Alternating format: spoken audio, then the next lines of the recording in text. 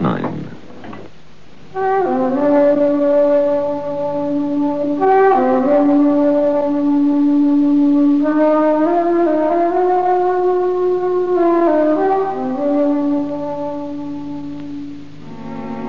There are certain people, often well enough liked, genial souls whom one is always glad to meet, yet who have the faculty of disappearing without being missed.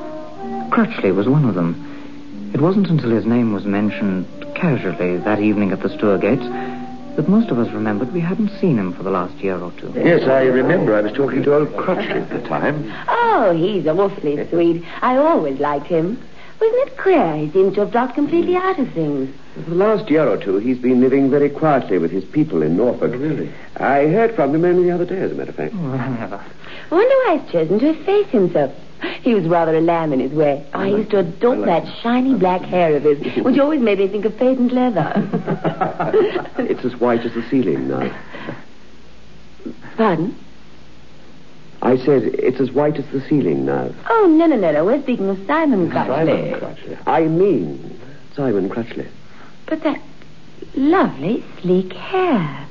What happened? Did he have a nervous breakdown? Something like that. Biotex, the new soak and pre-wash powder, presents Beyond Midnight by Michael McCabe.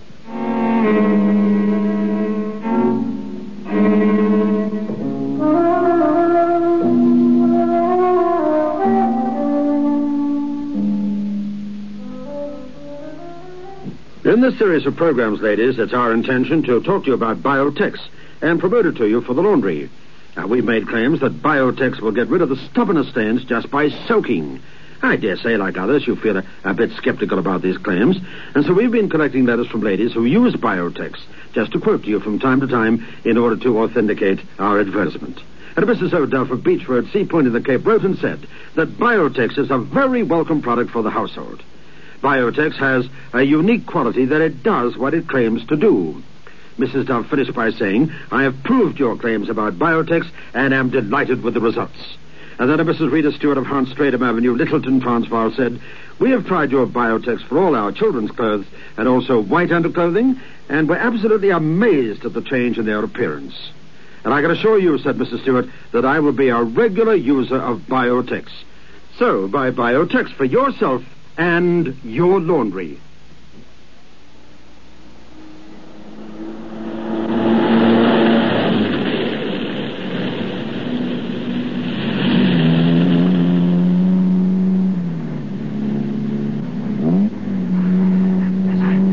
Darn cold, isn't it? Good of you, Handy. Share your cab like this. So our ways lie in the same direction. There was a method in my madness, Price, old man. I wanted to ask you about Crutchley.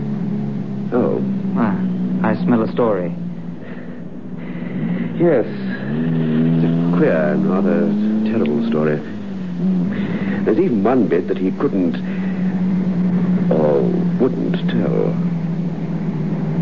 So no one but he knows what the sight was that sent him off his head for 6 months and turned his hair as white as snow. The night's young yet. Come to my place to have a drink. I'll tell you all I know. Driver.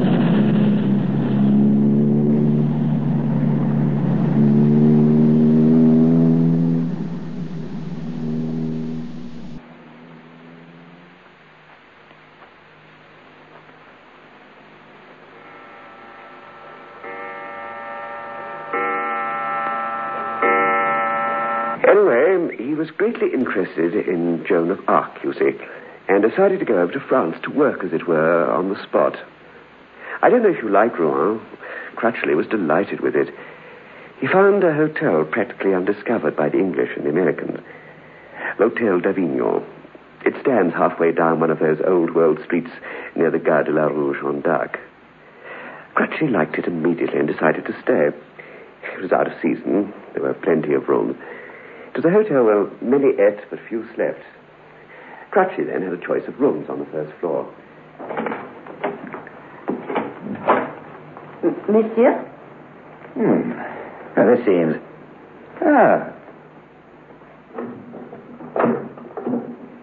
There's a little garden out here. Oui, monsieur.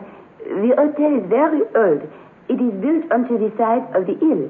The garden... And the garden's a story about the street. Oh, I care for this. There won't be much sun, will it, though? Oh, that's a plane tree, isn't it? Monsieur? Yes, I think it is. It's so quiet. Reminds me of some of the little squares in the Inns of Court. Oui, monsieur. Yes, please. I should like this room. Please arrange for my luggage to be sent up. I'm a writer, you see, and the garden appeals to me as a place to work. It never occurred to our friend that a square, enclosed on all sides by brick and almost completely starved of sunlight, would be something of an unhealthy place. He was quite fascinated. The very next day, he took pen and writing materials, and sitting on one of the decrepit paint-peeling seats, he started on his study of the Maid of Orleans. To begin with, his writing wasn't successful. I think Crutchley mistook the almost unnatural silence for peace. Instead, the lack of noise bred in him an indefinable restlessness. It was almost a relief to break off from his labors and go out into the little town.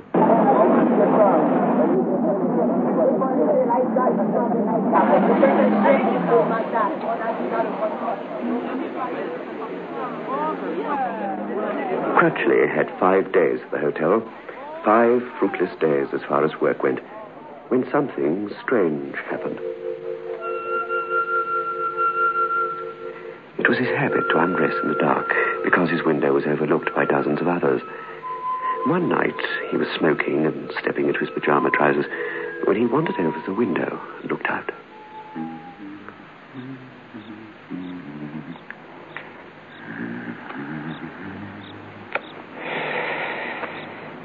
Plane tree might be carved out of jade. Nothing stirring at all.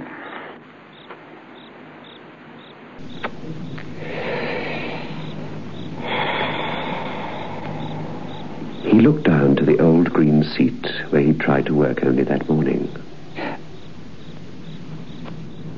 With a faint, unreasonable thrill and a slight tingling of the nostrils, he realized that someone was sitting there. It's a woman. Yes, a woman. She sat with her head turned away. One arm was thrown along the sloping back of the seat. He said that her attitude was one of extreme dejection, of abject and complete despair. Well, this time of night? Can't see. I could never see her face. Not even from one of the windows on the western side.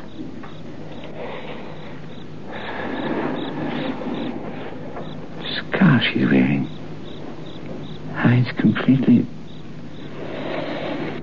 You can never know the sorrows of others. So many people in this world, in every country. Alas. Crutchley, you're a romantic. Probably one of the chambermaids had a tiff with the head waiter. No, she doesn't look. And then he went to bed, but made no effort to sleep. Instead, he lay there, his mind full of the woman and her attitude upon the old leaning seat. He had a definite and urgent temptation to go out and look at her, to use force, if necessary, in turning her face, so that he might look into her eyes. Finally, he could bear it no longer.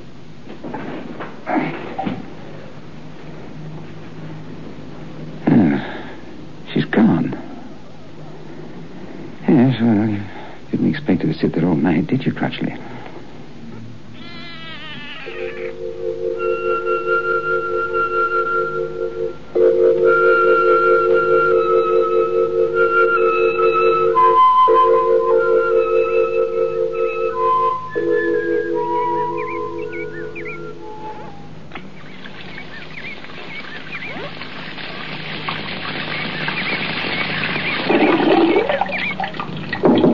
Come in. Good morning, monsieur. Good morning. You sleep well, monsieur? Oh, I got some. Well, I tell you what, been meaning to ask you for the last week. Can I have a harder pillow? Monsieur? Pillow. Harder. I'm sorry, my French is about as good as my Lithuanian, and I don't speak that at all. A pillow. This thing here. Harder. Oui, oui. Yeah, thanks. Oh, one more thing. Who's the lady who sits out there in the garden late at night? I mean, I say sits. Well, she was there last night anyway. Somehow, though, I did have the feeling that she might go there often. Who is she? A sort of sad-looking woman. The chambermaid turned towards the window. Our friend saw a rapid movement of her right hand. It was done very quickly. Just the touch of her forefinger on her brow and a rapid fumbling of fingers at her breast. But he knew she had made the sign of the cross. There is no lady staying in the house, monsieur. Monsieur has been mistaken. Will monsieur take coffee or the English tea?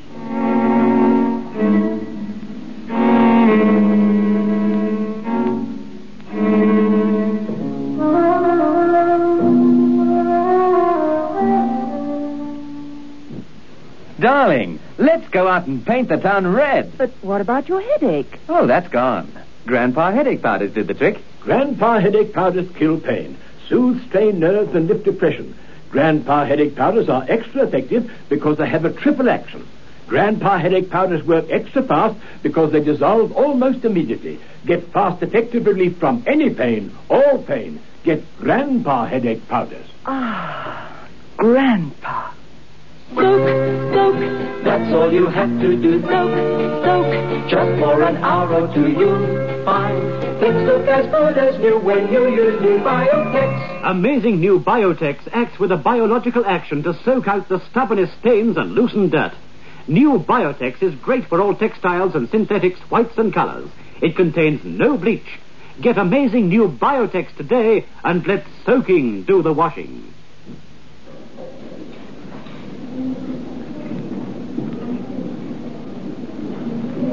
The wine list, monsieur. Oh, thank you, Pierre. Thanks. Are you quite comfortable in your room, sir? Oh, quite thank you. There is a very pleasant room in the front, sir. It's quite so big, and then there is the sun. Perhaps you like it better, sir, huh? The white wine there, please. How do you pronounce it, Pierre? Le Cromertin, monsieur. Oh, good choice. Very good. The room, sir. In the front? No, thanks. I shouldn't get a wink of sleep. You see, none of your motor traffic seems to be equipped with silencers. With trams, motor horns, and market cars bumping about all over the place across those cobbles, I should never get any peace. Very good, monsieur. I believe I'm on the trail of something queer here. The chambermaid's been talking to him, obviously. I wonder what's wrong. What they think is wrong. Crutchley forgot about it for a little while and tucked into the very excellent food they served at l'Hôtel d'Avignon. When the head waiter returned to his table, though, with the wine, he reopened the subject. Why do you want me to change my room? I do not wish for you to change your room if you are satisfied, monsieur. Well, when I am not satisfied, I say so. Why do you think I may not be? I only wish for you to be more comfortable, sir. There is no sun behind the house. It is better to be where the sun comes sometimes. Besides, I think monsieur is one who sees.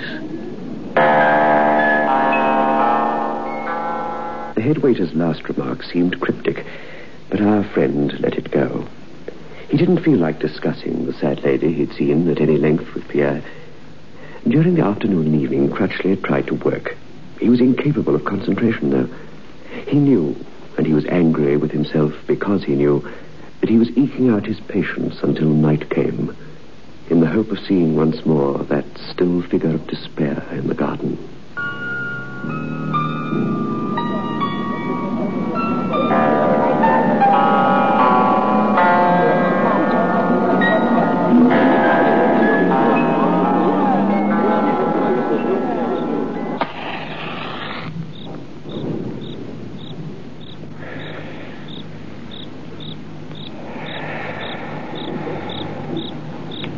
Before he even reached the window, he knew he would see her sitting in the same place. He was unable to explain, even to himself, why he knew. It was midnight.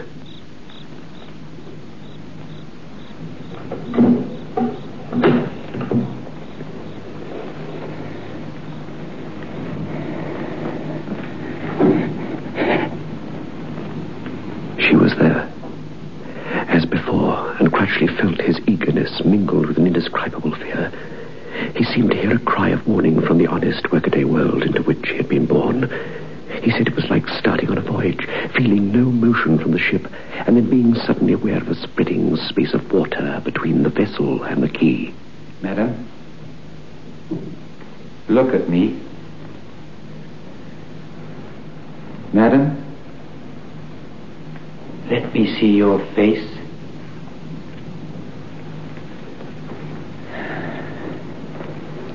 Then I must come to you.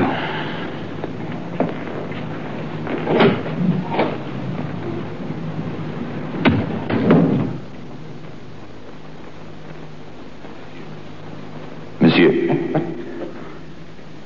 Where are you going, sir? What the devil's got to do with you? The devil, eh? Bien, monsieur. I think perhaps he has something to do with it. You will please have the goodness to return to your room. No, not the room which you have left, sir. That is not a good room. But come with me, I shall show you another. What do you mean by interfering with me? It's not a prison or an asylum. I'm going to the garden for a breath of fresh air before I go to sleep. That, sir, is impossible. The air of the garden is not good at night.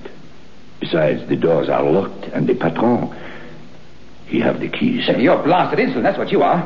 Tomorrow I'll report you. Now get out of my way. Take me for a thief because I leave my room at midnight? Never mind. I can reach the garden from my window. What do you think you're doing, man? Shh, monsieur. Monsieur, the bon Dieu has sent me to save you. I have waited tonight because I know you must try to enter the garden. Have I your permission to enter your room with you and speak with you a little while?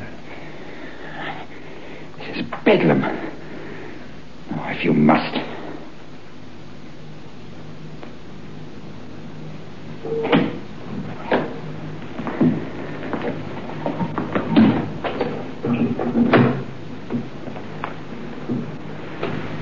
I do not think she is there, sir, because I am here and I do not see. Monsieur is the one who sees, as I tell him this morning. But he will not see her when he is with one who does not see. What are you talking about? Who is she? Who she is, I cannot say, sir. And the head waiter blessed himself with quick, nervous fingers. But who she was, I can perhaps tell you. You mean to try and tell me she's what they call a ghost, apparition, or some blasted thing? It does not matter what one calls her, monsieur. She is here sometimes for certain who are able to see her. Monsieur wishes very much to see her face. Monsieur must not see it. There was one who looked 5 years ago, and another perhaps 7, 8. The first he make die after 2-3 days. The other, he is still mad. That is why I come to save you, monsieur. There was in this town a notary of the name Lebrun. And in a village halfway from here to Dieppe is a grand chateau in which there lived a lady, une jeune fille, with her father and mother. And the lady was very beautiful, but not very good, monsieur. Well, go on. But I don't quite see what this has to do with... You will, please. Eh bien, Monsieur Lebrun fell in love with her. I think she loved him too, better as all the others. So he make application for her hand. But he was bourgeois and she was aristocrat. He had not so very much money, and the application, it was refused. And so they find for her another husband who she loved not, and she find herself someone else, and there is divorce. And she have many lovers, for she was very beautiful, but not so very good. For 10 years, perhaps, she make her beauty to make slaves of men, and one he made kill himself because of her. But she does not mind. And all the time, Monsieur Lebrun, he does not marry because he could not love another woman. But at last, this lady, she have a dreadful accident. It is a lamp which blew up and hurt her face. In those days, the surgeons did not know how to make new features. Oh, it was dreadful, monsieur. She had been so lovely, and now she had nothing left except just the eyes. And she go about wearing a long, thick veil because she had become terrible to see. And her lovers, they no longer love. And she have no husband because she have been divorced.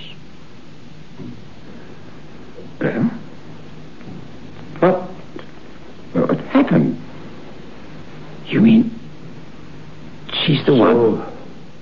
Monsieur Lebrun, he write to her father, and once more he make offer for her hand. The father, he is willing because she no longer very young and she is terrible to see. But the father, he's a man of honor, monsieur, and he insist that Monsieur Lebrun see her face before he decide if he still wish her in marriage. So a meeting is arranged, and her father and her mother bring her here to this hotel. The lady come with them wearing her thick veil. She insists to see Monsieur Lebrun alone. So she wait out there in the garden. Love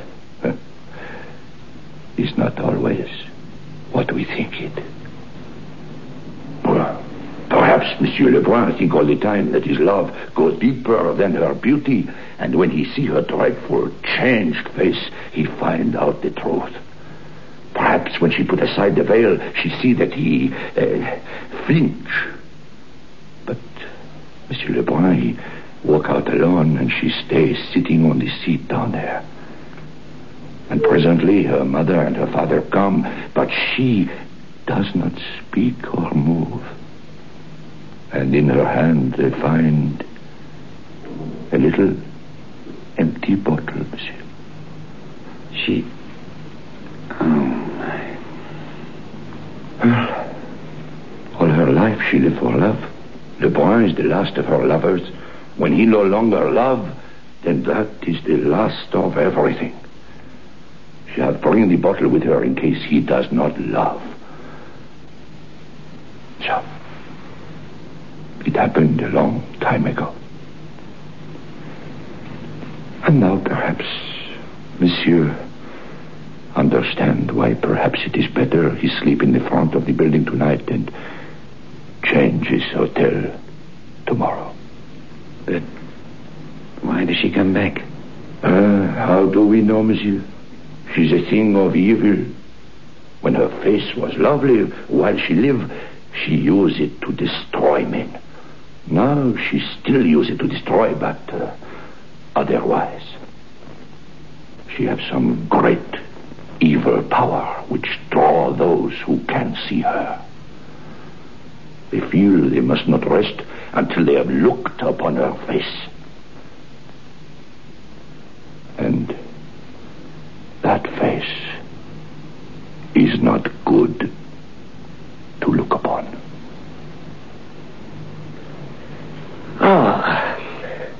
Another drink handy, old man? No thanks. Listen, that can't be all. Poor old Crutchley. But that can't be all. No, it isn't quite all. I wish that it were. Crutchley was scared. He changed his room, and the next day he moved out.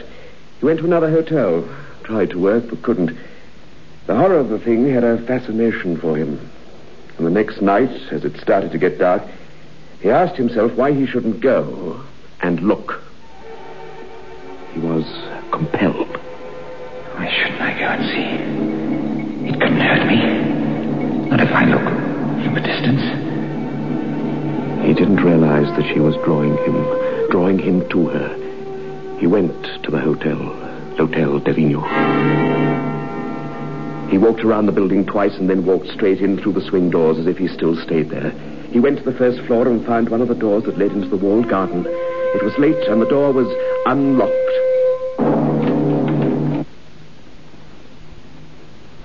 He just stood there, staring in horror at that which sat upon the seat. He was drawn like a moth to a candle flame. Madam, please look at me. Madam, let me me see your face. Madam, please look at me. Madam, I know your story and I pity you. Allow me to see your face. He was lost. He knew it. The power was too strong for him. He bent over her.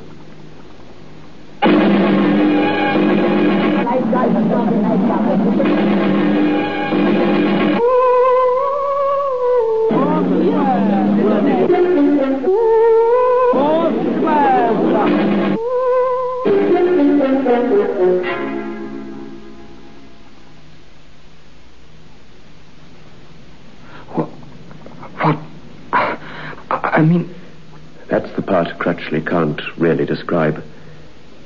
There weren't any features left in her face. But it wasn't just that. It was something much worse, much more subtle. Something happened, I know, before his sense left him. Poor devil, he couldn't tell me. He's getting better, though. Nerves still in shreds, of course. And he has one or two peculiar aversions. What are they? He can't bear to be touched. Or to hear anybody laugh.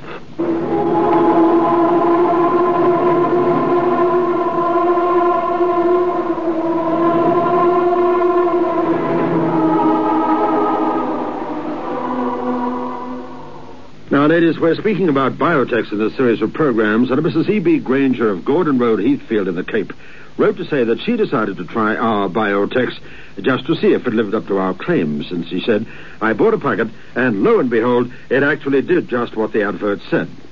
I'm so proud of the children's white shirts, the hankies, and the underwear that I want to say it will be Biotex for me every washing day from now on. Some of my family's accessories were left with slight stains, but now, thanks to Biotex soaking, they come out white, and the stains do go away, as you say. Now, that is the statement from Mrs. Granger of Heathfield of the Cape, and it bears out what we have been saying to you, ladies, ever since Biotex first came on the market. We said to you, it is different to any washing product that you've ever used before. We claim that the stubborn stains will vanish, and people like Mrs. Granger bear out our claims. Remember, Biotex. Beyond Midnight is presented every Friday night at 9:30 by Biotex, the new soak and pre-wash powder. The program is adapted for broadcasting and produced by Michael McCabe.